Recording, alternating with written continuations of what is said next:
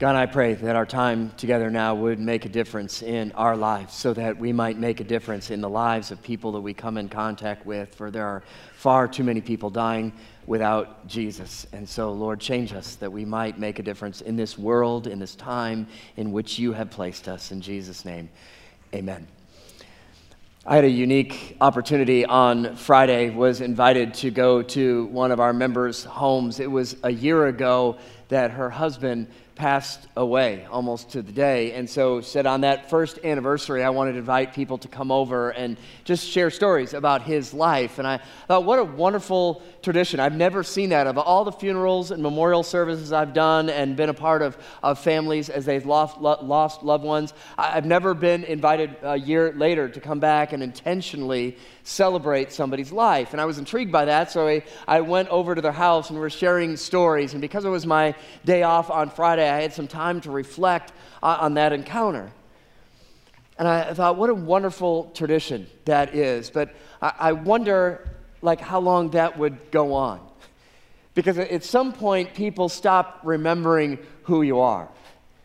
I don't know how long that's going to take when I die, but it won't be that long, I would imagine. But I was thinking in my mind, what happens 100 years from now?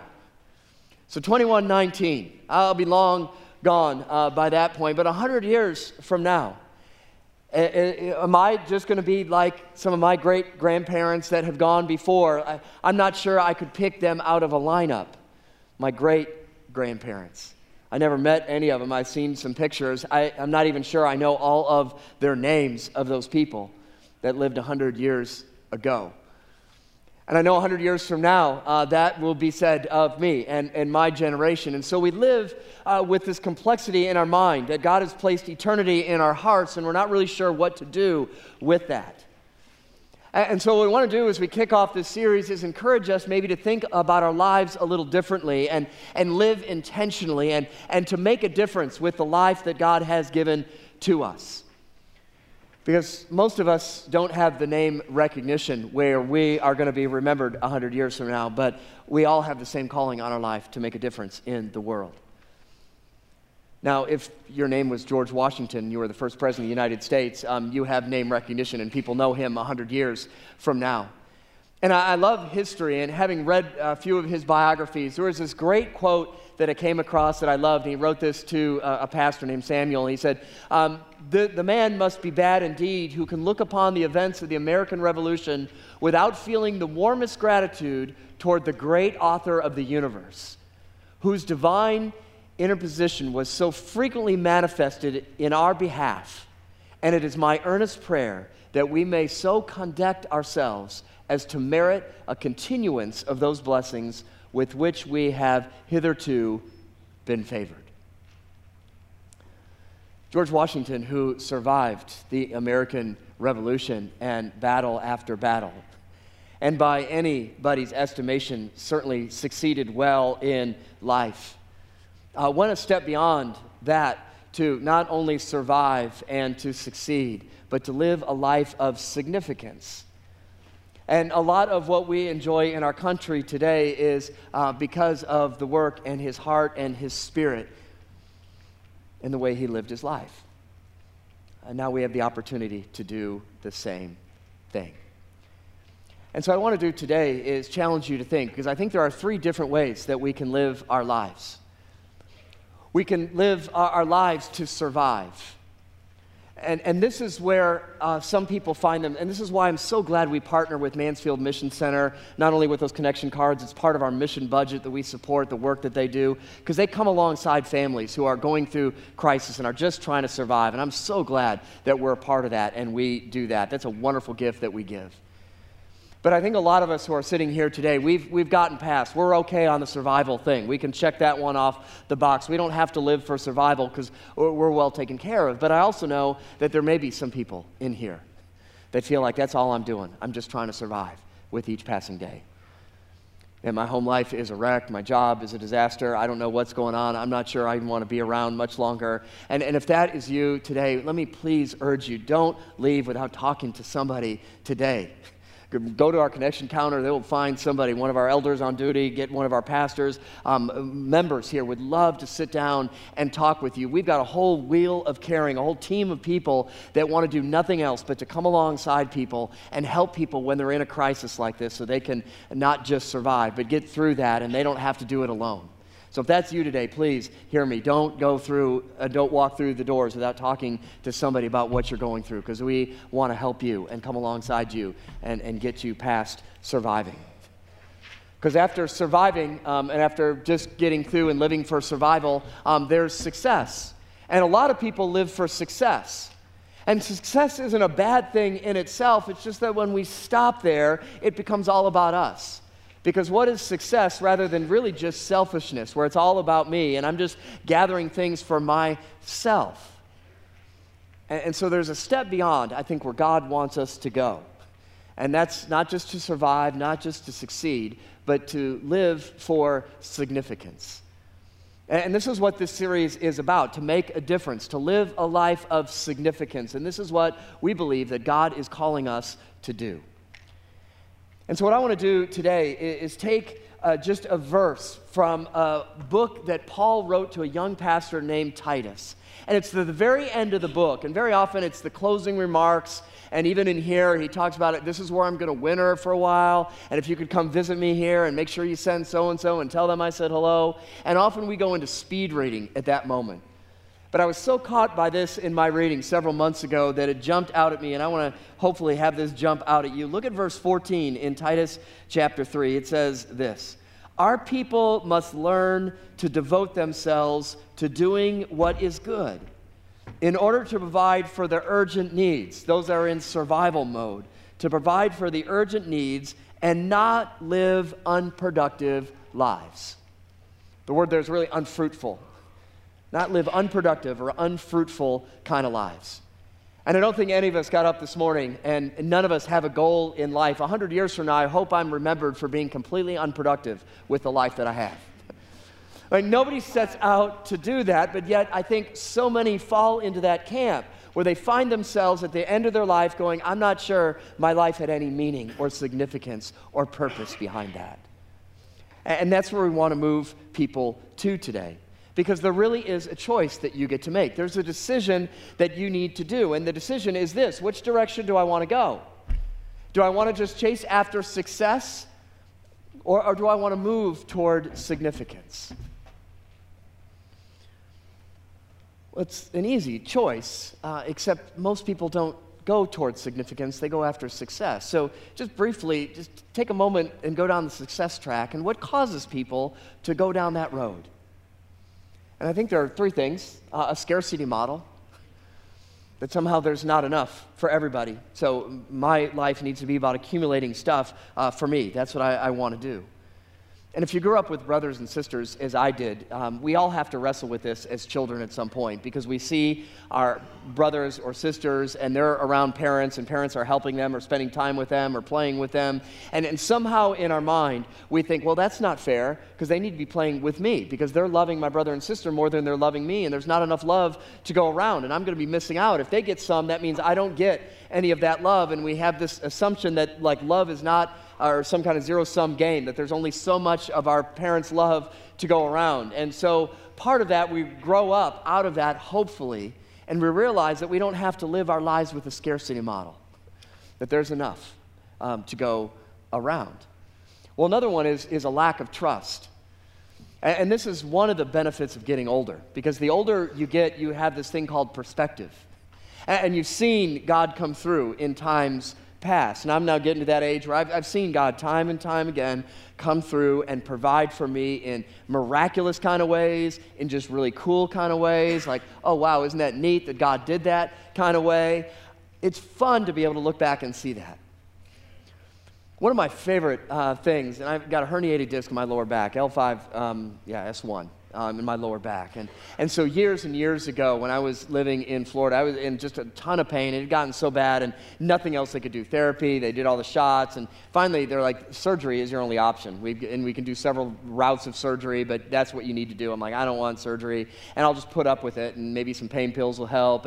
And I thought I was masking it pretty well. You know, you'd guy and sort of tough it up, but everybody knew I was miserable. And so fast forward to Thanksgiving, and it's Thanksgiving weekend, Sunday, and I preached that weekend, and we invited all of the kids in the community and said, if you want to drop off your kids, you can go Christmas shopping, and we're going to do some service projects with kids. And so we had like 80, 100 elementary school kids just filling the campus, and we're doing all these service projects. At the very end, we bring them all up, and we're going to pray over them before we take them out into the community and give them away.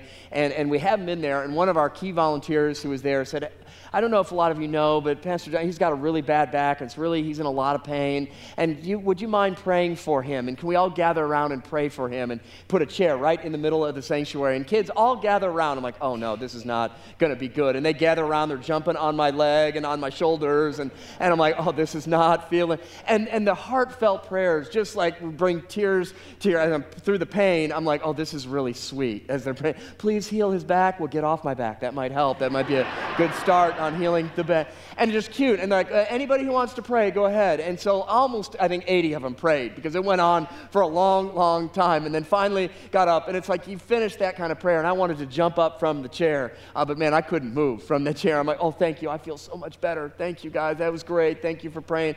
And I went home, and I couldn't sleep. I was miserable. So the first thing in the morning, I called the doctor. I'm like, we've got to schedule surgery. He's like, well, yeah, but we're like several months out of scheduling surgery. So I called my primary doctor. I'm like, man, is there anything else we can do? And he's like, well, we can admit you to the hospital. That might be a good thing to do, because then they have to look at you, and they'll have to do surgery, and they'll just move it up. I'm like, whatever you got to do, man, admit me. And so we went into the hospital, and that key volunteer came over to see me and said, isn't that great that God answered those kids' prayers? Like, I don't know if you noticed, I'm in a hospital gown, and they're scheduling surgery at the moment, so I'll probably have that tomorrow. I'm not sure God heard that. And she goes, well, what did the kids pray for? I'm like, well, they prayed for healing. Well, what are they doing tomorrow? Surgery. Why are they doing surgery? For healing. She goes, how long have you been putting up with this? I'm like, yeah, it's been months. And she goes, yeah, isn't that great that God heard the prayers of those kids to finally get you in enough pain where you were willing to deal? So you have those perspective moments when you get older, like, oh, I can learn. God is trustworthy. I can learn to trust him. And then the last one, the reason a lot of people choose, is just selfishness. And we all deal with selfishness on some level. We all want everything for ourselves and to do that as well. All right, I'm going to take a break and blow these out now, because otherwise we're going to have a mess to clean up. You're over 50. I didn't know you could. Whoa. Thanks. Oh. I have learned. There's a little, I guess I can tell you a little side story on that. I love making these for mission trips. I've done this before with kids, and this is always the issue. And we're in a brand new facility, and they said, well, if you're using candles, like, just be very careful, because we just got this brand new bright red carpet, you know what I'm talking about, and those kind of things. And I'm like, oh, no problem. And we put tarp out and had it all laid out. It was grateful. We had this beautiful spiritual moment with 150 high school kids, and they're all praying, and they all leave, and I'm sort of sitting up here and praying, and I start hearing the wax drip. I'm like, oh, it's a good thing we put tarp down. And then I looked down, and because the kids were walking up and lighting the candles, they'd kicked the tarp out of the way, and on the brand new red carpet kind of stuff. I'm like, I'm a dead man. Like, that's... And so in the morning, the administrator comes in. I'm like, I'm so sorry. Whatever it costs to replace the carpet. I know you just put this in here, but I like, whatever. I'm so sorry. And so call a carpet guy, and the guy comes in here. I'm like, whatever it costs, I'm paying for it. I'm the one who... And he's like, okay, hold on. And like within few minutes, he comes out, he's like, I got it all fixed. I'm like, what do you mean you got it fixed? He's like, yeah, I was able to get it up with just a light iron and a paper bag, if you want to know the trick. By the way, it's a really cool thing to be able to do. We'll be doing that, I'm sure, tomorrow. Whew. Really, really good thing to do. So let's see, where was I? So, selfishness. Thank you for going to the next slide. So we're moving our picture. So how do you move then towards, if we don't want to go down the success track, how do we move and turn to significance? And I got just 3 things really quickly I'll share with you. And the first is this: acknowledge that everything is his, and I'm just a manager. And I'm just a manager of everything that he has. One of the things I love doing on Saturday night before I preach, I'll go through my sermon a couple of times, and then I pull out my iPad, and I'll pull up the song that we're going to sing for a confessional song, because I'll go through the confession and what I want to say, and then lead into the song, and so I'll play that once or twice. And so, I had the outline. It's How Great Is Our God that we just sang a few minutes ago, and I'm like, oh, I know that song. I don't need to play that song. I know it in my head. I could sing it. Got it. I think I'm in tune. And there's those moments you ever had where the Spirit of God just compels you to do something. I'm like, just play it. And so I play How Great Is Our God. I'm like, oh yeah, that's beautiful. I love the song. I know the song, and I'm playing it. And then, on the side, when you type in How Great Is Our God, you see other things with How Great Is Our God. And on there was Pastor Louis Giglio's talk on How Great Is Our God. And if you've never seen it before, I've got the DVD at home, but it's a phenomenal message, like 45 minutes, just incredible. And a piece of that message is I'm watching this 45-minute video going, why am I watching this again? And as he got into this section I'd forgotten about, he brings behind him, a huge screen behind him, and brings up the earth. And just, majestic, this ball sitting in space kind of thing. And wow, isn't this great? And God created this. And then you think that's significant, but then let's put that next to the sun, and you see how small the earth gets compared to the sun, and you feel a little less significant in that moment. And he said, well, that's our star, that's our sun in our solar system, but there are other stars in the galaxies and the universes, and we'll pull out a few more stars. He pulls out the next biggest star, and it dwarfs the sun, and so now the earth is like a speck, and here's another star even bigger than that one, and it dwarfs the next one after that, and the sun is now just a speck on there. You can't even see the earth anymore, and it goes on, and you just realize, wow, how great, man, is our God. And how is it that we can feel like, wow, I'm so significant. God, I don't know how you get around without me and what I do. You must need me for everything. And God created the universe to declare, I'm really not in need of anything from anybody. I'm God. I just spoke the world into existence, and it is mind-blowing and complex to understand. And when we get that in our mind, it is so freeing, because I don't have to do anything for God. I just get to be a part of this, and I realize that I'm just holding just a tiny little infinitesimal piece of what He has created, and He's given to me as a gift, and I get to be a steward of that, and I get to be a part of His story. Look at Psalm 50. If you got your Bibles, I love this psalm. I have no need of a bull from your stall or goats from your pens. And I imagine somewhere when they were offering sacrifices and they're bringing their goats, well, I got to go sacrifice a bull to God. God must need my bull, and let me go do my dutiful duty and go sacrifice. And finally, God deals with their heart issue. I don't need anything from you. For every animal of the forest is mine, and the cattle on 1,000 hills. I know every bird in the mountain, and the insects in the field are mine. If I were hungry, I would not tell you, for the world is mine and all that is in it. Man, that's our God. He doesn't need anything from us. We're just stewards of that, just managers of that, and to keep that into perspective. And so the second thing that we can do is to know that I'm a work in progress. I'm just a work in progress. None of us are done yet. I don't have the perspective I need to. And I needed that video last night, just yet another reminder of the greatness of our God in whom we worship, and how thankful I am that God could use somebody insignificant like me to know who He is. And God just gives me a glimpse of His glory so that I can be a part of His kingdom building process. And I'm still a work in progress. I love what Paul wrote to Titus in chapter 2. It says, Jesus, who gave Himself for us to redeem us from all wickedness and to purify for Himself a people that are His very own, eager to do what is good. This is the work that God is doing. He's changing our hearts so that we're eager to do what's good. Not that we're serving out of guilt or obligation. God, I want to make a difference in this world. I want to do something with this life that you've given to me. I realize how small I am, and you don't need me to do anything, but I want to be a part of your kingdom building. And so, God, draw me into your presence.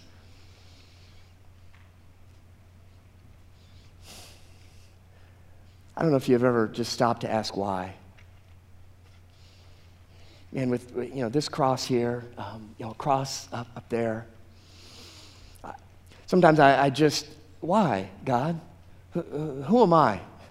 You didn't have to be born in this world, be born of a woman, be completely dependent on the creation that you made, but you chose to. You did that intentionally. And you didn't have to grow up in this broken and sinful world where people just could care less about you and your kingdom and just want to serve themselves and gather stuff for themselves and just be all about their own success. But you chose to live in this world. You didn't have to be tempted in every way like we are, but you chose to be tempted in that way. You didn't have to go hungry. You could have turned stones into bread. You chose to go hungry. You didn't have to go to the cross, but you chose to. God, why? In the greatness of who you are, you chose to do that. You chose to come and to live and to die and to rise in my place. That my life is not just about surviving and getting through life. That my life has a meaning and purpose, and my life is significant. Like, why would you do that, God? Because I love you, God says. Because you are fearfully and wonderfully made. And I've created you for my glory so that people would see me. I made you to live a life of significance. This is why I created you. Which leads us to our third point. Ask, God, use me for something greater. I don't just want to go through life and have people say, well, they were successful. God, use me for something greater than successful. Use me for something significant. Not for my name's sake, but for your name's sake. Let me go back to Psalm 50. We're going to project verse 5 in just a second, but I want to get you sort of warmed up for that, like the psalmist did. So listen to these words. The mighty one, God the Lord, speaks and summons the earth from the rising of the sun to where it sets. From Zion, perfect in beauty, God shines forth. Our God comes and will not be silent. A fire devours before him, and around him a tempest rages. He summons the heavens above and the earth that he may judge his people. And then here's what he says. Gather to me, God says, this consecrated people, these people set apart, who made a covenant with me by sacrifice. And call those people to me. Why? Because I got something significant for them to do. This is God's great calling on our lives. In your worship folder, there's a card. It's a Make a Difference card. I want to encourage you to take this with you today. We're going to have them every single week, but take one home with you. Because I want you to intentionally start thinking about some things, thinking about the life that God gave you, and what am I going to do, God, for your glory with the life we've given you. And so what I want you to do is to wrestle with these. And there may be more questions, but we want you specifically to wrestle with these three questions. First one is, I'm going to give so many hours of my time to serve God and others in 2020. Man, that's my goal. God, I want to make a goal that I'm going to intentionally step into some people's mess, maybe some people who are just trying to survive, and I'm going to give myself to them so I can come alongside them in their mess and help them to see a way out, to see you in what's going on. But I'm going to dedicate so many hours that I'm just going to intentionally ask you, God, whatever you need me to do, I'm available because I've set apart these hours for you to serve you. I want to give these many dollars to further God's kingdom in 2020. I found, unfortunately, so many people, even loving, generous people, have a tendency to put giving on autopilot and have never really stopped and considered, well, what do I really give? And is God asking me to give more for that? Is God asking me something different with my resources? And so we just want you to be intentional with that and to pray about that, wrestle with that. God, everything I have is yours. I just want to give it for you and for your glory. And then finally, I'm going to use this talent to serve God in 2020. I don't know what that looks like. I don't know, God, how you could use this, but I want to dedicate this to you, and I'm going to do what I can to find ways to use this talent for you and for your glory in 2020. And we intentionally didn't put the boxes up here today because we didn't want you to quickly fill this out and turn it in. Okay, good, I can check that off the box, I'm done. Because we want you to intentionally think about, how am I going to make a difference? We want you to pray, we want you to wrestle, and so starting next week, you can start bringing these cards back. But the boxes will be up here next week. the third week of the series, the fourth week of the series, and then we'll culminate it in the Wednesday night Thanksgiving Eve service. So you could bring these cards back with you then and say, as part of my thanksgiving to you, God, for all that you've given to me, here's what I want to do for you. Not because you need it or not because I have to, but because I want to do something significant with my life. I want to make a difference. And here's a phrase I'd just love for you to pray and just consider for the week. I'm yours, God, for your glory. That's why I'm here, God. I'm yours. You've called me to be I'm your child. God, I'm here for you and for your glory. And maybe make that even a little more personal. God, I'm his.